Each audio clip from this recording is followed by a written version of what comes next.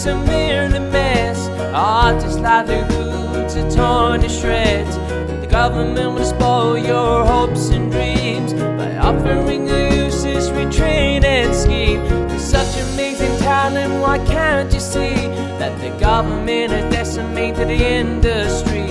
And now the years of hard work can be thrown away, and people who don't care, well, they will say, just get a real job.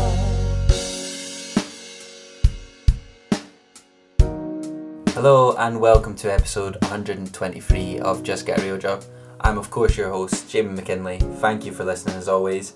And if you're a new listener, welcome to the podcast. Thank you to everyone that listened and supported last week's episode of the podcast with Dom Simpson and Tanisha Spring.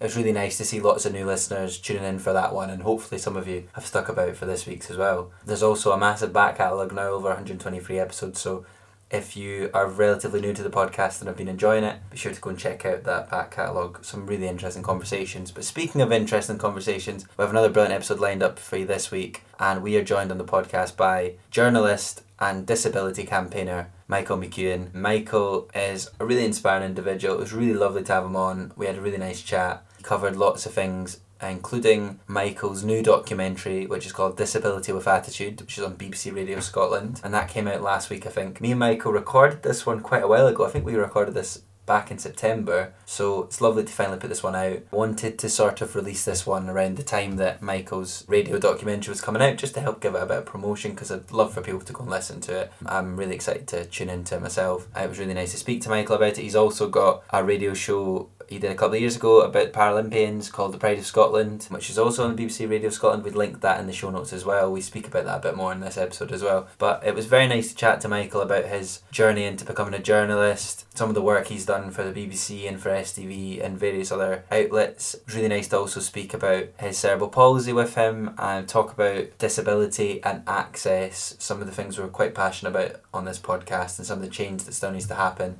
in society and particularly in the creative industries around disability and around access. But it's really important to chat to people like Michael, and a very interesting episode, so I loved this conversation. I hope you enjoy it as well. So without much further ado, this is episode 123 with the brilliant Michael McEwan.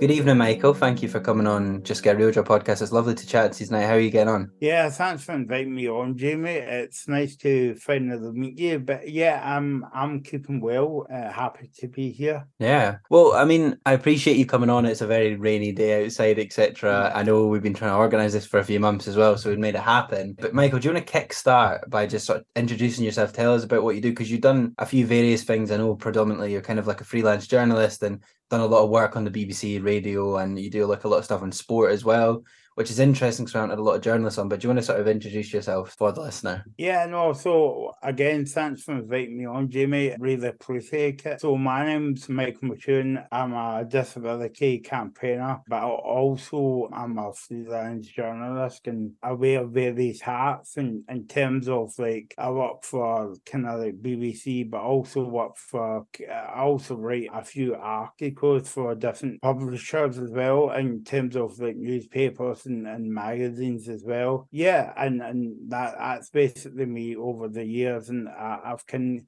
of worked my way up from like the usual kind of like hospital radio and stuff like that to like the level where I want to be. And I think I was speaking to you before we started tonight that I've been doing a bit of kind of the acting work over the years as well, and obviously that's separate to kind of the journalism in a way.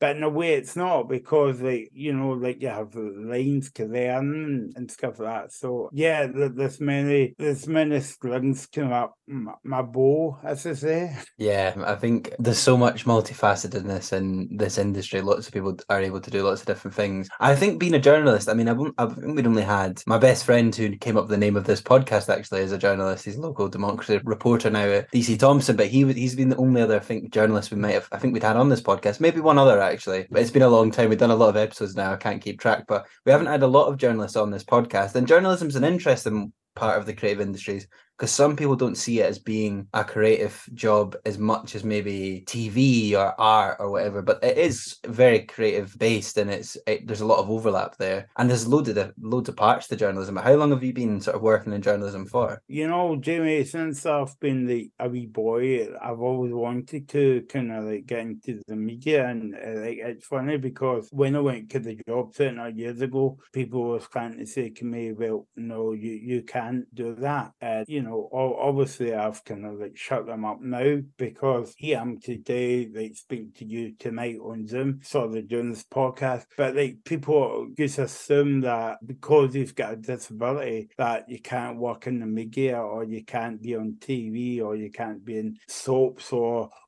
kind of like the media kind of industry, people just kind of like put you in the box and put you in a bubble and say, that's you over there, but they never think about we're kind of getting better now. But back years ago, like people assumed that because Michael was disabled, Michael couldn't work for he want to be a journalist or kind of like whatever. And so I basically kind of learn on the job, if you know what I mean, in terms of like I've got no qualifications at all in journalism. I just learned kind of like on the job how to do it. And I think it's because if you're passionate about a particular issue, then you actually go home and study the manual, like what you want to pick up and what tips and networking as well. Because I would say like networking is a big part of our industry as well. So yeah. Yeah, no, thank you for sort of for being so open about your early experiences as well. And it's a total sham that you've faced that prejudice and stereotype and stuff in the past. And of course, the media is already an industry with so many barriers. As it is, like when you add things like disability and neurodivergence and things into it, it becomes even harder. And like, especially you're saying in the past, like, it's getting better. It's obviously, as we'll come on to talk about, it's still not there yet either, but it's a lot better now than it used to be. But I'm assuming that must have made you like almost a bit of a fighter, having to sort of really force your way in. And it's just incredible what you've achieved in your career with those barriers as well, and like what you're still achieving today and stuff. But how do you cope with that sort of almost prejudice at such a young age, and having to sort of feel like you maybe can't do something, but you were so determined to do it? How do you manage to do that? I feel like I've asked that question 3 times in different words there, not been able to get it out, but you know what I mean. Yeah, no, I get you, but like if you speak to any kind of like person with a disability, I know like Jack Hunter on a few months ago, and Yeah, you speak amazing. to Jack and other people like that. Like sometimes a lot of people with a disability has got to fight for what they want to do, and it shouldn't be like that. But for some reason it is. I always say that society, disables us in a way. And yeah, I mean, it's not been easy to where I'm like today. I had to fight my way in terms of, no, I want to do that. It's my life. I can, be an astronaut or, whatever. I can kind of like fight my corner, as it were. And sometimes it was very frustrating, but when people says no, that makes you more determined to prove people wrong and say, well, how no? And then when you ask the question, then 9 times out of 10 they'll come back and say, well, you just can't. And they don't give you an answer. And I'm like, well, why? There must be a reason why. Like I said, no, you just can't say no just for the hell of saying no. There must be something behind that word. So yeah, I mean, I had to fight for what I do, and I love what I do now. It's a bit like the same as you. You love what you do in your job as well, and like it's not because like, oh, God's sake, this Mike on the TV again and radio and stuff like that. And don't get me wrong, I mean, we know that there's people in the industry, it's like, oh, I'm brilliant, I'm on the TV, look at me, I've got a big ego and all that. But like me, it's not about that for me, because I've always wanted to be, on TV, but also at the same time raising awareness for people that can't speak up for themselves as well, whether that could be, you know, my kind of like acting work or my kind of like journalism work as well. And you meet some interesting people along the way. It's got similar kind of stories and similar kind of struggles to what I was going through when I was younger. And I think what's also interesting about all that as well is that, like you're saying about giving a voice, is so important because you need to see people like you on screen represented, and you need to hear people that have had the similar experience that you represented. That's so important, and that's one of the most important things of media and the arts and stuff. So no, I appreciate you going into that. We'll come on to talk about your disability and the barriers that still exist and stuff very shortly, but I wanted to touch on something else you mentioned there, which is like you as a young boy like wanting to work in journalism. One of the first questions we often open on the podcast with is people's earliest creative memories. So do you remember your first memory of thinking, I want to work on media and sort of do something like journalism, etc.? It's funny that I'm speaking to you tonight about this and you asked me that question, because I don't know when this podcast is going out, but I'm in the middle of making a documentary for Radio Scotland at the moment called Disability with Attributes. And just because I yank a wee secret, I know I look like 21 or whatever, but I'm actually coming up for 40 in October. And the idea was to look at disability 40 years ago compared to now. Yeah. So it was funny because I was asking my mum and dad that question yesterday. I felt a bit weird interviewing my mum and dad about my disability and stuff like that, because I haven't done that. And that was one of the kind of first questions that I asked them. And like, I remember like years ago when I was growing up, before like a scar could get a hospital radio and stuff like that in Glasgow, that I kind of make a pretend radio station in my house. And I'll tell you how long ago it was. Like, we were still using like cassettes, kind of like tapes and all that. So I mean, you know, it was a dummy radio station, so nobody was listening to it apart from me, even though I was like the presenter and stuff like that. So like, yeah. And then, you know, and I think it was about 7 or 8 at the time. So yeah, I mean, I'd done that for like, I don't know, a year, maybe a few months or something like that. And then, as I said, I got older and I joined the hospital radio.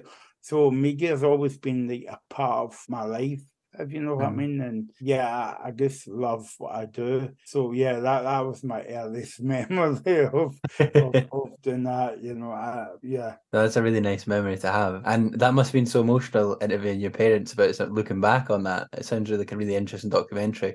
I'm assuming this will probably go out before that comes out, but I urge people to keep an eye out for that. It's really interesting. Do you want to? We'll come on to talk about maybe a bit more about that in a wee while, like about your documentary work and your radio work and stuff. That's really interesting. But on this sort of looking back theme, the next question I have for you is about where you're from and how that's influenced you as a person and as a creative person. So are you from Glasgow? Is that what you mentioned there, or are you from nearby? Yeah, so not too far away from Glasgow. I'm actually from Barhead, so that's like 20 minutes away from Glasgow. I've always been born and bred in Barhead, and all my family is from Barhead and stuff like that. So yeah, that's where I'm from, kind of like Google Barhead.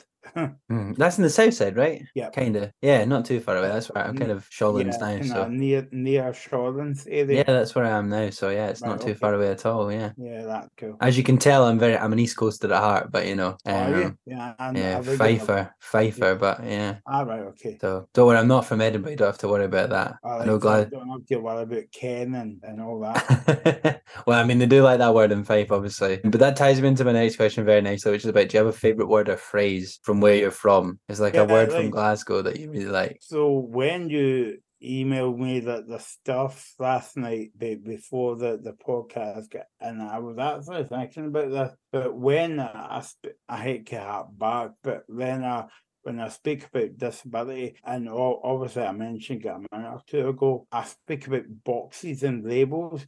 It's not my favourite word, but I suppose I use that word a lot, especially in kind of like journalism. If I were writing an article about, you know, like sport, employment, then I would say something like, don't put people in boxes and don't label people. So I wouldn't say that's not my favourite word, but like I use that word kind of like every day. So yeah, Yeah. I hope that's okay. Don't put people in boxes. Yeah. Yeah, no, it's good though, and it's true. Like, and as you'd say, it happened. It's happened throughout your career. Happens all the time. It's just not. We're not there yet, especially in the media and stuff, or as a society. But as you Yeah. say, it has improved, and I'm sure that must be really interesting for you at the moment, looking back on 40 years. Because to be optimistic, there has been a lot of progress as well as thing. I'm obviously not.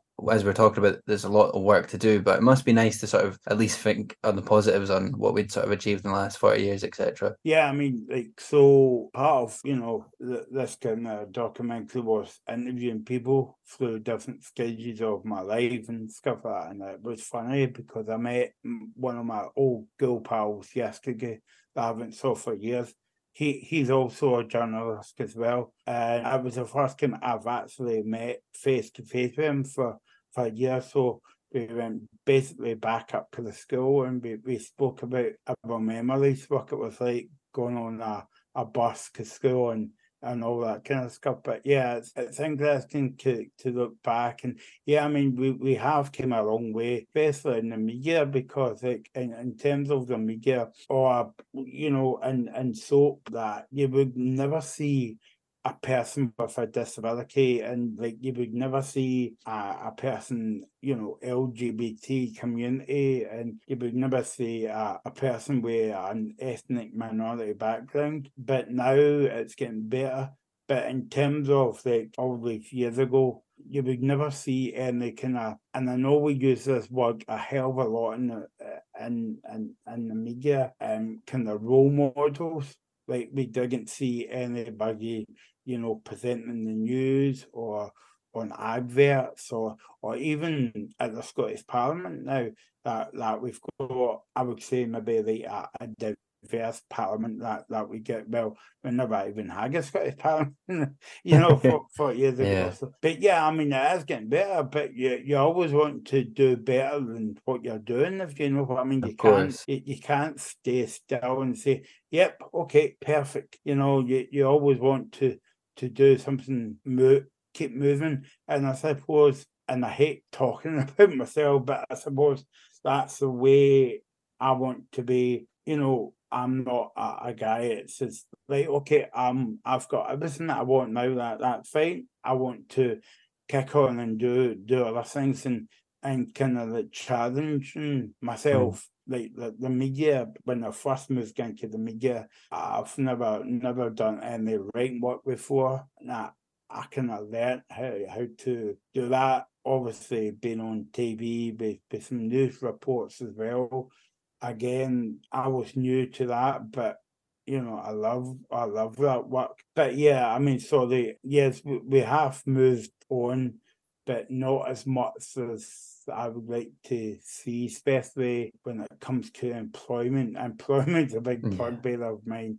Yeah. Well, just before we move on to my next question, actually, it might be kind of interesting to ask you about the employment stuff and what work there is to do there in your own experience and, as someone who's campaigned a lot on this issue. It's very kind of a mixed bag, you would say, in terms of like, I mean, I'm fortunate in a way that because, well, freelance, it's a bloody difficult job because you've got to sell yourself and pitch ideas. Not sell yourself in that way, then, but you know what I mean. But yeah, when I first started out, like I was working at the job centre years ago. They got me a work placement in Summerfields, and I commenced in the shop now because it's not there, so they can't come back and sue me or take me to court or whatever. And they got me a work placement for 6 weeks, and it was between maybe like October to December. So it was coming up to Christmas, and it was the busiest time of the year and all that. And I was there for 6 weeks, and my manager put me on, and they said, Michael, I've got to offer you another 6 weeks. I was there for 12 weeks, and I thought, wow, I must be doing amazing. And after the 12 weeks, he pulled me aside and said, Michael, we're going to have to let you go here. There's no jobs. Now, I should have said that I wasn't getting paid for that job. I was just doing work experience. It didn't Jesus. really matter to me at that time because I was just thinking to get out of the house to get a bit of experience and all that. But after 12 weeks, and I felt kind of used by him for 12 weeks with no. If I knew that was going to happen, I would say, well, you can stick your job. You know, because I don't think that, I mean, I was looking at it through a disabled eyes, but I don't think they would do that to anyone else, like with a non-disability, but, or maybe they do, I don't know. So I felt kind of used by that, and I felt, well, you know, basically everybody was getting paid like Christmas bonuses and all that kind of stuff, and I was just getting my kind of like taxi expenses because between Barhig and Paisley, you know yourself, it's not a million miles away and stuff. So I felt kind of used Glenn, but again, that made me more determined to get the work that I wanted. So that helped me. But I always speak about that because I always want people to realize that, you know, life is not easy. You know, it's kind of like difficult as well. And when you were talking about the barrier there on, well, that is a barrier in itself. And I know plenty of people today with a disability and mental health issue that want to work but not given the chance to work as well. It's so bloody frustrating that, and that's what you hear every day. Kind of like discrimination as well. Yeah, no, it's not good enough, and it's like so frustrating, especially at such a young age, to feel like what's the point because there's these barriers there. As you say, there was probably barriers for a lot of people with disabilities in general work, let alone like a job in the media, which is even for people that don't have disabilities.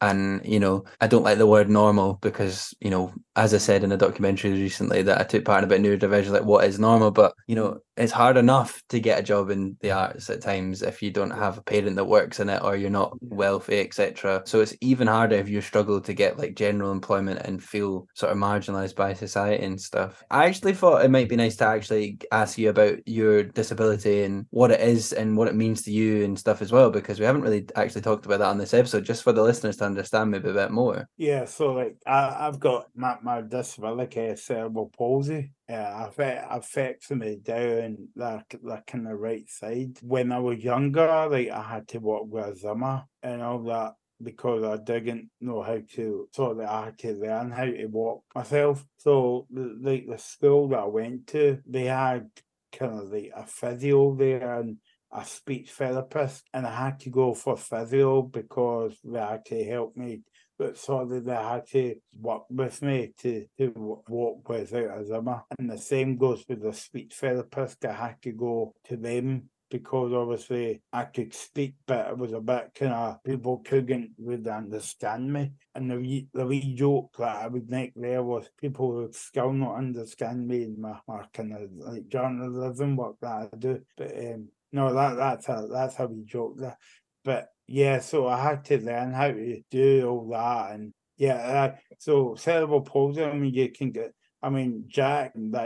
Jack. Of On course, his been on the podcast twice now. Yeah, an amazing yeah. guest. Yeah, go and check those episodes out. They're great. Yeah, no, I listened to the one that I think he was on one with the Edinburgh Festival, talking about his show. Yeah, of course. So he's got cerebral palsy, and I've got cerebral palsy as well. Cerebral palsy affects people in many different ways, Jamie, that, you know, you could be in a wheelchair or you could, you know, 24-hour support. And what I mean by that is like personal care as well, like toileting and help with, you know, feeding, eating and all that kind of thing. So yeah, I mean, I think I was kind of a bit fortunate again because like I kind of learned how to walk and talk and stuff like that. Possibly maybe talk shite now. But Not at all. you know, that comes with the age, I think. But yeah, so I had to overcome a lot of barriers. I hope that's what you were looking for me to Or do you want me to explain what cerebral palsy is? No, it was more just like, it's not, as you said earlier, it's not about putting people in boxes or labels anyway. It was more just for you to, open up about just what your disability is to you and what it means. It's about what it means to you, not what people's label of it is. As you say, it's different. It's all different. There's loads of different forms of it. And at the end of the day, these things are all just umbrella words that, it's the same with dyslexia. Like, there's no case the same. It's just an umbrella term. So, it's about, I think what it's about, how it affects and what it means to you and stuff. But no, it's a really, really interesting topics, and it's amazing that you're able to sort of talk about this so openly and campaign for change. And I think, as we said earlier, like, all we can do is, I think the more we talk about this stuff and the more it's seen in the media, then the more people are aware of it and they can learn, and we can accommodate it better and stuff.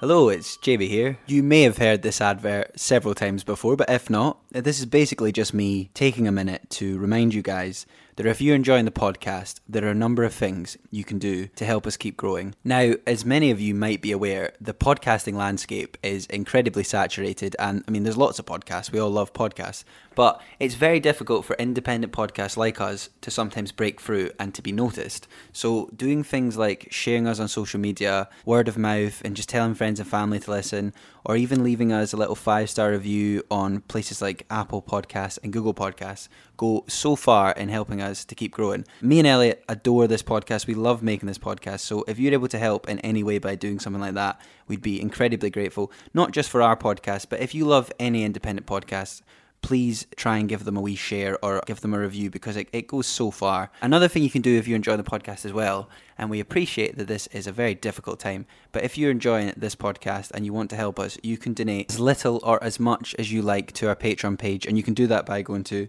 patreon.com/justgetarealjob, or you can click the link in the show notes. Anything you can afford, we are very grateful for. Thank you for your continued support, and I hope you enjoy the rest of today's episode.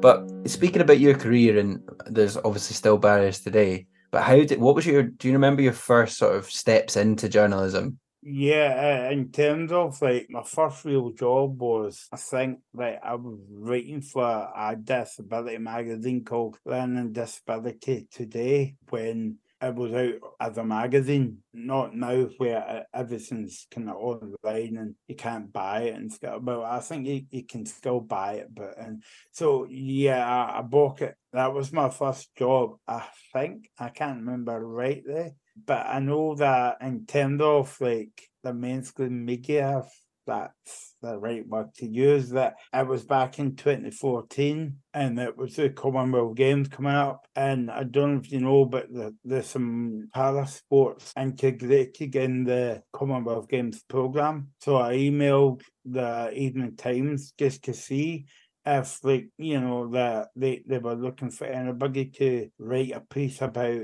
the para sports being in the Commonwealth Games. And I kind of like pitched the idea that, I would be willing to like try different sports out, and write about them and interview somebody it's relevant to that sport. Unfortunately, I was 2 weeks too late. A girl got in before me, but the funny thing was the girl got the job, went to my school as well. And then at the time, the editor of the Times said to me that I'm going to pass your CV about. Now, I don't know about you, right, but when people say that together, that you say to yourself, well, they're not going to say that. The reason why they said that was for you to get off the back or whatever. But anyway, so he stuck to his word. And then 2 weeks later, I got an email from the Sunday Herald, the sports editor, and he says, we're looking for somebody. That was my first commission by the Sunday Herald, and I think it was like I done a feature column like once a month leading up to the Commonwealth Games in Glasgow. Yeah, that I wasn't brilliant money, but it was brilliant to me at the time, because I just wanted to get paid for what I love to do. Yeah, so I think back then that was my first kind of job. Between that and, as I say, Learning Disability Today. Yeah, no, I love that. Just like, again, as you said earlier, having to take matters into your own hands and just email, put yourself out there, take that chance. But something you mentioned earlier about the CV thing, I think it used to be a lot worse, and obviously it's not the case at all everywhere. But I've found in my experience actually that most people that if you send a CV into something or you apply for a job, quite often it can come back and help you weeks or years later. So you think, oh, I didn't get it that time. It actually often comes back and they go, oh, we didn't have this job then, but we'd actually now got this, because it's about letting people know who you are. So I think to creatives listening, often that can be just it can be a really good thing, as you were saying as well. I mean, similar thing happened to me at Radio Scotland actually. When I don't know if you know people there, but I emailed like the program director. I don't know if that was at the same time or maybe a few years later or whatever, but like I emailed him and he said, Mike, there's no before I sent the CV away, Jamie, I knew myself that, I wasn't going to take over Kay Adams off. Further. I was just looking for some advice and he emailed me back and said, same thing again. He said, Michael, nope, there's no jobs, but I'll pass your CV about. And that's what you mean about like people. I mean, and the thing is, you can get ignorant people as well, people not willing to help you, people shutting doors in your way. And I'm talking for everybody here. I'm not just talking about, for people with disabilities and stuff like that. But yeah, I mean, there's people like Jeff and like the guy at the Evening Times kind of say, no, but we can hold on to your CV or we can pass it about. And yeah, that kind of really kind of helped me with that. Yeah. Do you want to talk about some of the radio work you've done over the last few years? Because I mean, you've been doing some quite amazing stuff on BBC Radio Scotland and other parts of the BBC and things, which is, I mean, a lot of stuff to do with sport, but kind of other, as you're saying, this documentary you're working on now as well. So it's quite a range of stuff you've been working on. It's right weird because over COVID, I don't know about yourself, but over COVID, people say, well, never got a lot up because all the arts industry went into hibernation. And there wasn't money about and stuff like that. But I was the total opposite. I was actually busy over the 2 years of COVID, even though I was still working from home, but I was still kind of like busy. The funny story that I would tell you about COVID, and the people wouldn't realise this, because when you make radio, you're like, well, you're in the same room as Jamie and you're in the same room as whoever, but you can be miles away, like what we're doing now, like remote have, like, recording, yeah. So like I kind of like pitched an idea again to Radio Scotland about making a documentary about the Paralympics, and I didn't want to focus on, oh, look at these poor disabled people, aren't they just brilliant? I wanted to say, look what they can achieve. So I was lucky enough to get that commissioned. And it was weird, Jamie, because so I'm in my bedroom speaking to you tonight. Today, or whenever people's going to be listening to this. Yeah. And the people I was interviewing was down south. My producer was up in Inverness. Yeah. The technician, he was in Glasgow. So everybody was all parts of the UK, but everybody was connected up to Glasgow, because that was where the kind of like techie guy got everything together. And I thought that was a bit weird, but it's brilliant how technology can help people through the pandemic, and it helped me make my documentary. Yeah, but that actually ties into a lot of what we're saying now as well about access. Like, I actually think COVID made it normalized remote working for a lot of people, which actually, one of the big positives of that is it allows access to a lot of people that maybe have disabilities or immunocompromised. Or another big barrier in my industry, particularly in TV, I don't know why I said my industry, I sound like such a wank, but another big barrier in sort of TV is people having to drive for jobs. Like, that's a very common one, and a lot of people with disabilities can't drive, so therefore they're excluded from all these jobs. It's a disgrace, to be honest, and there's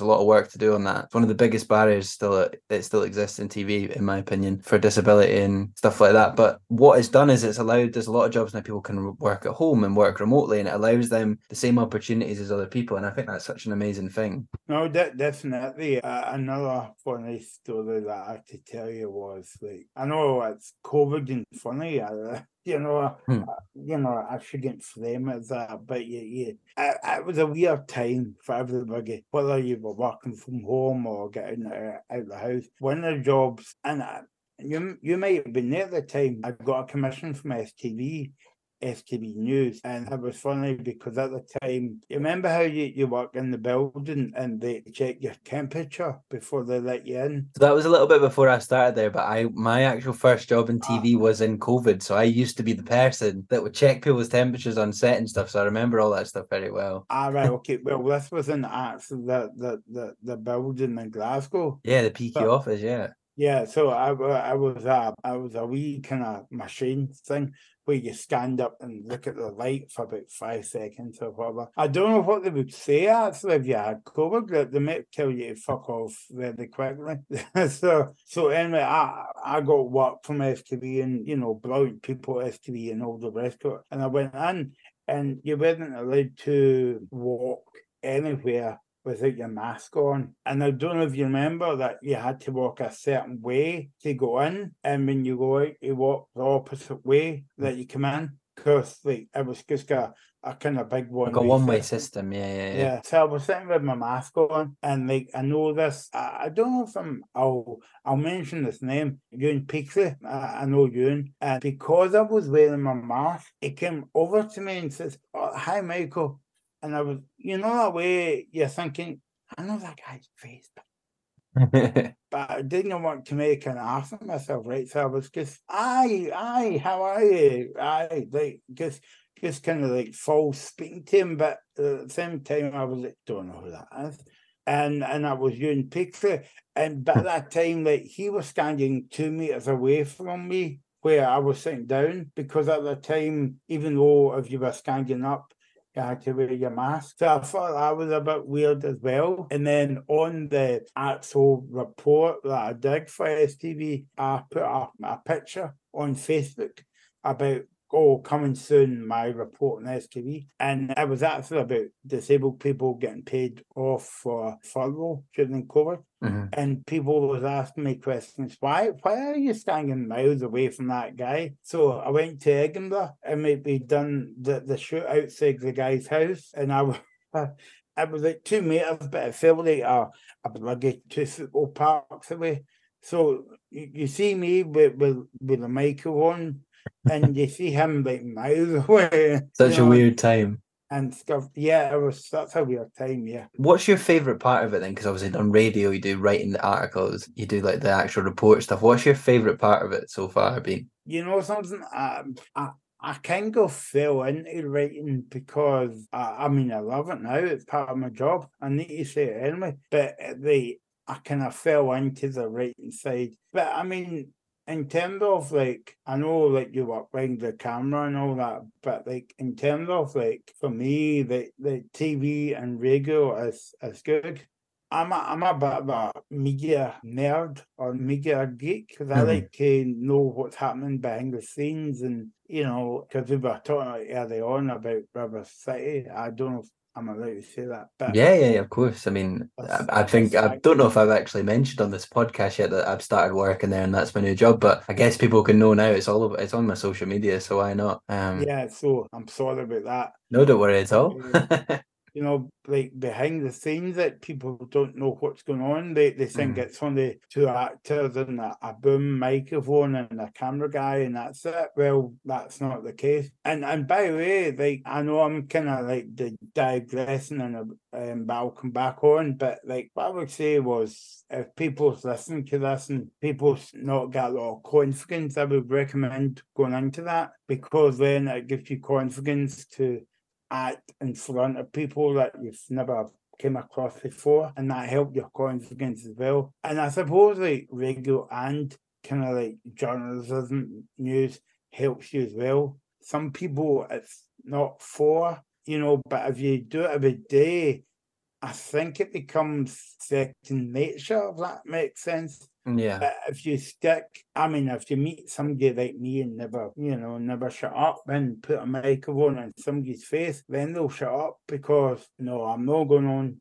like TV or radio or whatever. So I guess I would say that's a bit of a, good kind of like confidence boost. But I mean, to answer your question, I quite like TV actually, because I've never done TV up until a few years ago. And that was very exciting. And in fact, the first piece I did on TV was Scotland Tonight, that I got a phone call at 5:10, could go on at 9:15. And most people would say, can you give me about 5 minutes and I'll phone you back? But right away I said, right, yeah, okay, cool, I'll be there. So I went into the studio and stuff like that. But yeah, I mean, maybe TV a wee bit, because that's kind of like fairly new to my bow, if you know what I mean. But radio's not too far behind it. Yeah. What goes into the radio and TV stuff? Like, for people that are listening and don't know, like what goes into, what's an average day? I know they're both different, so maybe do one at a time. What's an average day doing the report as the reporter, etc.? So if I go to the TV first, so the way that I get my work at the moment is I'm still at the pitch and idea stage. Like people doesn't come to me and say, Michael, can we get you to cover this or speak about that? And I don't mind it, but sometimes it can be, I'm here. So in TV, you pitch an idea and you pitch it to a commissioning editor, whether it's news, sport, or whatever. And then, so it's up to them to say yes and no, maybe. But if we pitch it, can we take that out and put that back a bit in? And when it gets commissioned, you actually work with like a producer to work on that. And you've got a wee window to get that all together.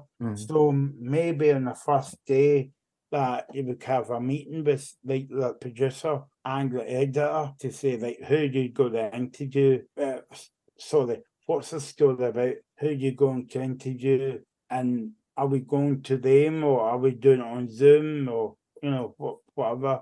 And then it's usually it's up to them to say, right, well, this will go out next Monday night, or on the news about 7:15 or something like that, random time. So that's the way it works. And in terms of like the radio side, the BBC is actually kind of a wee bit different to STV, because they've got Radio Scotland as well. So like 9 times out of 10, that when I dig my bit about Lennox Castle, that was a package on Reporting Scotland as well. But they also took it for the radio side. So like what they just did was they just lifted the audio. Right. So it's sort of on both platforms, yeah. Yeah. And then I had to write a blog. So like TV, radio, and a blog for the online piece as well. But as you know, Jamie, it's a wee bit different, because even though it's the same story going on all these platforms, but they want you to make it sound a bit different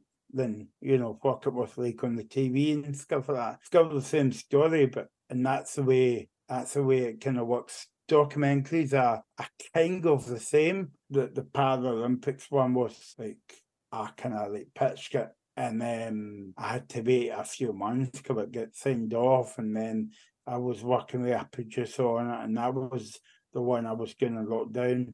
This one's a bit different, because I'm actually getting to meet my producer, so that's nice. But this one, we've interviewed 5 people, so we did 2 on Zoom the other day, and as I say, a few more face to face. So that's it for this now. And then what they do is a producer then goes and edits.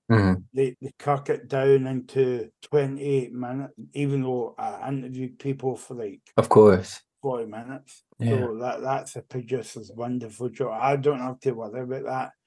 Thank God. When is that going to be out, do you know? So they haven't got a date as yet, but they're trying to get it out near my birthday. So Amazing. That could be on the 25th of October or whatever. But I mean, honestly, they get it out in that week. I mean, if they book out in my birthday, though, that'll be brilliant. That'll be the best birthday present ever for me. But like, if they get it out that week, or the day after, or the day before, I'm happy with that. But as I say, I haven't got a say in that. Well, it's exciting anyway, and I mean, as we talked about earlier, it sounds like a really important and interesting piece, which I'm sure is going to be really emotional. I know we've been speaking for nearly an hour, so I'm going to start to wrap things up. There's so much more I would love to ask you, but I've just sort of try and maybe cherry pick a few questions, but Yeah. we never actually got around to it. For you, what are the biggest barriers in journalism at the moment for people with disabilities? I think that the biggest barriers would be getting people in to speak about the mainstream issues like Scotland football, tennis, because that's what I'm finding a lot at the moment about, like, you never see a disabled person on TV, like question time or, debate night that we have up in Scotland, or sports scene. So kind of like mainstream current affairs and sports kind of like issues. That's what I'm finding at the moment. Yeah. But I mean, there's people, starting to get better, but again, we're not there yet. But yeah, I think that's the biggest barrier for me. Yeah. Yeah.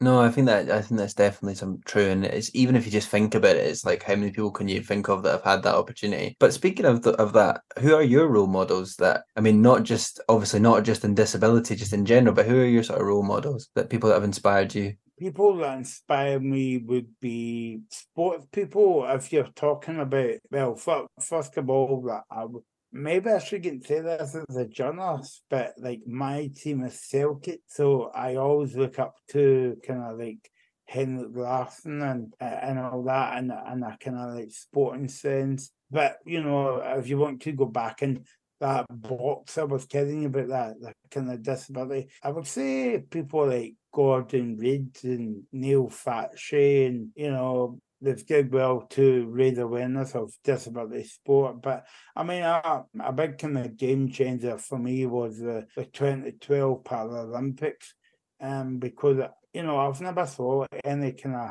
disability sporting events on TV before, and Channel 4 done a brilliant job of that. Hmm. And now it's good because now they add other programs like Strictly Come Dancing and all that, and that's good to see, and it can only continue and get better. Yeah, no, 100%. It's so important. And even things like The Last Leg came out of that. I Mm, remember that came out of that era, and yeah. that's still going now and is an amazing show that people love and celebrate and stuff. So I think that just shows what you're saying is it's so important for people like yourself to see that on screen and to know that they can, achieve great things as well. Speaking about achieving great things, which you clearly have, and I'm not just saying this to blow smoke up your arse, Michael, but it's incredible what you'd achieved in your career, considering all the barriers you'd faced. And I hope you have an amazing 40th at the end of October. But what are you most proud of in your career so far? Oh God, that's a brilliant question. I think determination, if that's about what I'm most achieved about, the most determination about, I can do it, because it would be easy for me to say if people say, "Oh no, Michael, you can't do it, you can't be a journalist," and then what they wanted me to say was, "Okay, then I'll just work in the shop." Because like they were wanting me to say, "Yep, okay, I'm talking shit, you're right, I'll work in the shop, or be a lollipop man, or whatever." But I never gave up. But I always kind of said no, and I've always been like that all the way through my life, and not through my life, but when I reached kind of like 18, that I wanted to go out by myself and have my own life. So I think it's the determination, but also it's like not to blow my own comfort, but just to basically kick myself up the arse and say, I'm going to do this, because if I don't do it, then I'll never do it. So, but And you've done it. So yeah, and I'm great. And I'm grateful, and I know that. But as I say, it's to help other people as well. That, oh look, Michael's on TV, he can do it. I want to do it. So yeah. what's stopping me from doing it? No, it's very inspiring, Michael. But just a quick question before Mm. I've had a few. I keep saying I've got a few more, but I generally. But just a quick one for you. Like, how do you cope mentally with that attitude that people have had in the past? Like, how do you cope with people saying like, you can't do that, or why are you doing this? Like, are you able? How that must have an effect on you mentally. How have you blocked that out and coped? I don't let that bother me. It might have bothered me at the time, like, why is she saying that? Why is she saying I can't do X, Y, and Z? But I just kind of like, I think it's like maybe this has been a bit selfish here, right? But a bit like tunnel vision. It's like, look, I'm going to focus on what I want to do, and people can round about me can say, nope, you can't do this, Michael. You can't. Yeah, you hear wee voices in your head. But I think that when you, I don't know about you, but like, I think when people say you can't do it, it makes you bloody more determined to do it. Yeah. To prove them wrong, to say, I told you it's my life. I can do what I want. Everybody can speak about he can't do that and all that, but like, why not? Because like, you've only got one shot at life, but I've been fortunate and lucky in a way, and I've met nice people along the way, and they've all been helpful. I mean, the worst people can say in this industry is, no, we're not looking for that story and whatever. But I think people are a bit scared in terms of like, oh, I've got an idea, but I don't know what they would say. And then I would say, well, the worst thing they would say is no. But how would you know that? Or how would you not know that until you ask the question?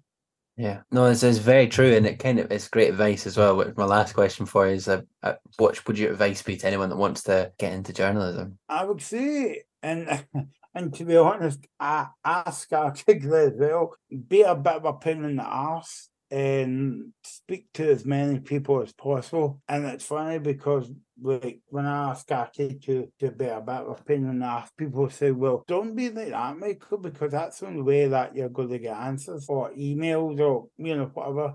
So, but networking is a big part of it as well, because, as well, without people would know somebody's name, but they wouldn't know them as well, but they would hear of them because they were working at the BBC, River City, whatever before. So the media's I think it's because it's Scotland as well, it's so small and less opportunities as well. But if people says no to you for the first time, I wouldn't give up. I would keep persevering it as well, but get as much experience as you can under your belt, and then see whatever you want to do, whether it's TV, radio, newspaper. I mean, it's a media, right? But media, you can split it down into different areas. Yeah, of course, and you can sort of do it yourself now also with things like podcasts and YouTube. Not that to be that person, because I think there is that attitude of, oh, make a film on your iPhone. It's not the same at all. You do need access. It can be good, but it's not